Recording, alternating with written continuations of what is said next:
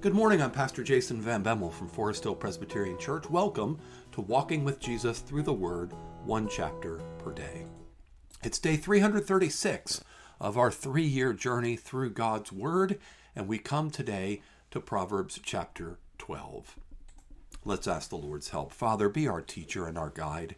You are wisdom itself and the source of all true wisdom. So write your wisdom on our hearts, we pray. In Jesus' name. Amen. Proverbs chapter 12. Whoever loves discipline loves knowledge, but he who hates reproof is stupid. A good man obtains favor from the Lord, but a man of evil devices he condemns. No one is established by wickedness, but the root of the righteous will never be moved. An excellent wife is the crown of her husband, but she who brings shame is like rottenness in his bones. The thoughts of the righteous are just. The counsels of the wicked are deceitful. The words of the wicked lie in wait for blood, but the mouth of the upright delivers them. The wicked are overthrown and are no more, but the house of the righteous will stand. A man is commended according to his good sense, but one of twisted mind is despised. Better to be lowly and have a servant than to play the great man and lack bread. Whoever is righteous has regard for the life of his beast, but the mercy of the wicked is cruel. Whoever works his land will have plenty of bread, but he who follows worthless pursuits lacks sense. Whoever is wicked covets the spoil of evildoers, but the root of the righteous bears fruit. An evil man is ensnared by the transgression of his lips, but the righteous escapes from trouble.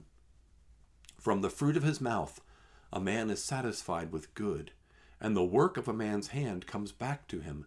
The way of a fool is right in his own eyes, but a wise man listens to advice. The vexation of a fool is known at once, but the prudent ignores an insult. Whoever speaks the truth gives honest evidence, but a false witness utters deceit. There is one whose rash words are like sword thrusts, but the tongue of the wise brings healing. Truthful lips endure forever, but a lying tongue is but for a moment. Deceit is in the heart of those who devise evil, but those who plan peace have joy. No ill befalls the righteous, but the wicked are filled with trouble. Lying lips are an abomination to the Lord, but those who act faithfully are his delight. A prudent man conceals knowledge, but the heart of fools proclaims folly. The hand of the diligent will rule, while the slothful will be put to forced labor. Anxiety in a man's heart weighs him down, but a good word makes him glad. One who is righteous is a guide to his neighbor, but the way of the wicked leads them astray. Whoever is slothful will not roast his game, but the diligent man will get precious wealth. In the path of righteousness is life, and in its pathway there is no death. That's Proverbs chapter 12. So we're in the heart of Proverbs now, and what we have are a series of proverbs. A proverb, right, is a wise saying, short, typically 2 lines, A line, B line, easy to memorize, easy to pass on to others, to be collected. They are truisms. They're not absolute promises from God. And some people mistake proverbs for promises. A proverb is not a promise. It is a word of wisdom. And I'll give you an example from like verse 13. An evil man is ensnared by the transgression of his lips, but the righteous escapes from trouble. Some people would say, that's my promise from God. I'm a righteous man. I'm going to escape from trouble. And then they say, well, I'm not escaping from trouble, so God's not keeping his promise, right? Or you have verse 21. No ill befalls the righteous, but the wicked are filled with trouble. And we say, well, I'm righteous, but God is allowing all sorts of bad things to happen to me. And this guy over here, he's wicked, but he's having a good time. He's having the time of his life. He didn't have any trouble at all. So that's a misunderstanding. These aren't promises. They are proverbs. And proverbs tell us the truth about wisdom. And they give us perspective on life. And generally what they show us is the superiority of wisdom, and that it's better to walk according to wisdom and righteousness than according to selfishness and evil. And there are general patterns of blessing because righteousness, moral righteousness, is woven into the very fabric of creation, because God is a God who is good and who loves truth and justice and righteousness, and whose ways are righteous and just, and he's created this world, and he's woven into it principles like sowing and reaping. What a man sows, that he also reaps. And if you are generally a selfish person, a wicked person, a scheming person, that is going to catch up to you. You are going to suffer harm. People are not going to trust you. You are going to have great sorrow in your heart. You are going to be alone and rejected and miserable. Okay?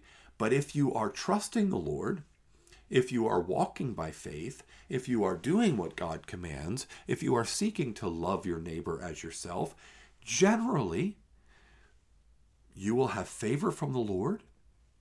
You will have a blessed life. That doesn't mean you're going to be rich and happy and healthy all the time, but people will trust you.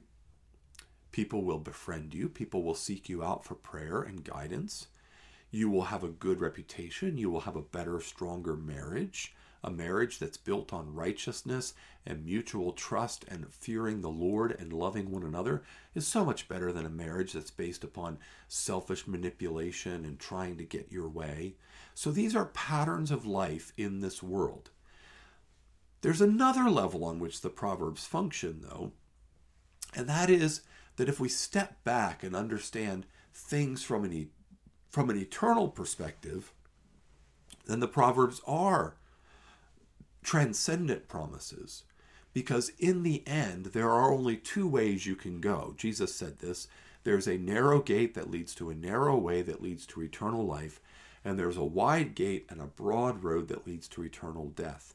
And while the way on the narrow road might be hard, and there might be persecution, there might be being hated without cause, there might be loneliness, there might be struggle, there might be hardship and disease, in the end, it does lead to eternal favor and eternal blessedness and eternal life without any shame or remorse or sin or sorrow anymore. So in an eternal perspective, the way of the righteous is blessed. The way of the righteous is eternally well off.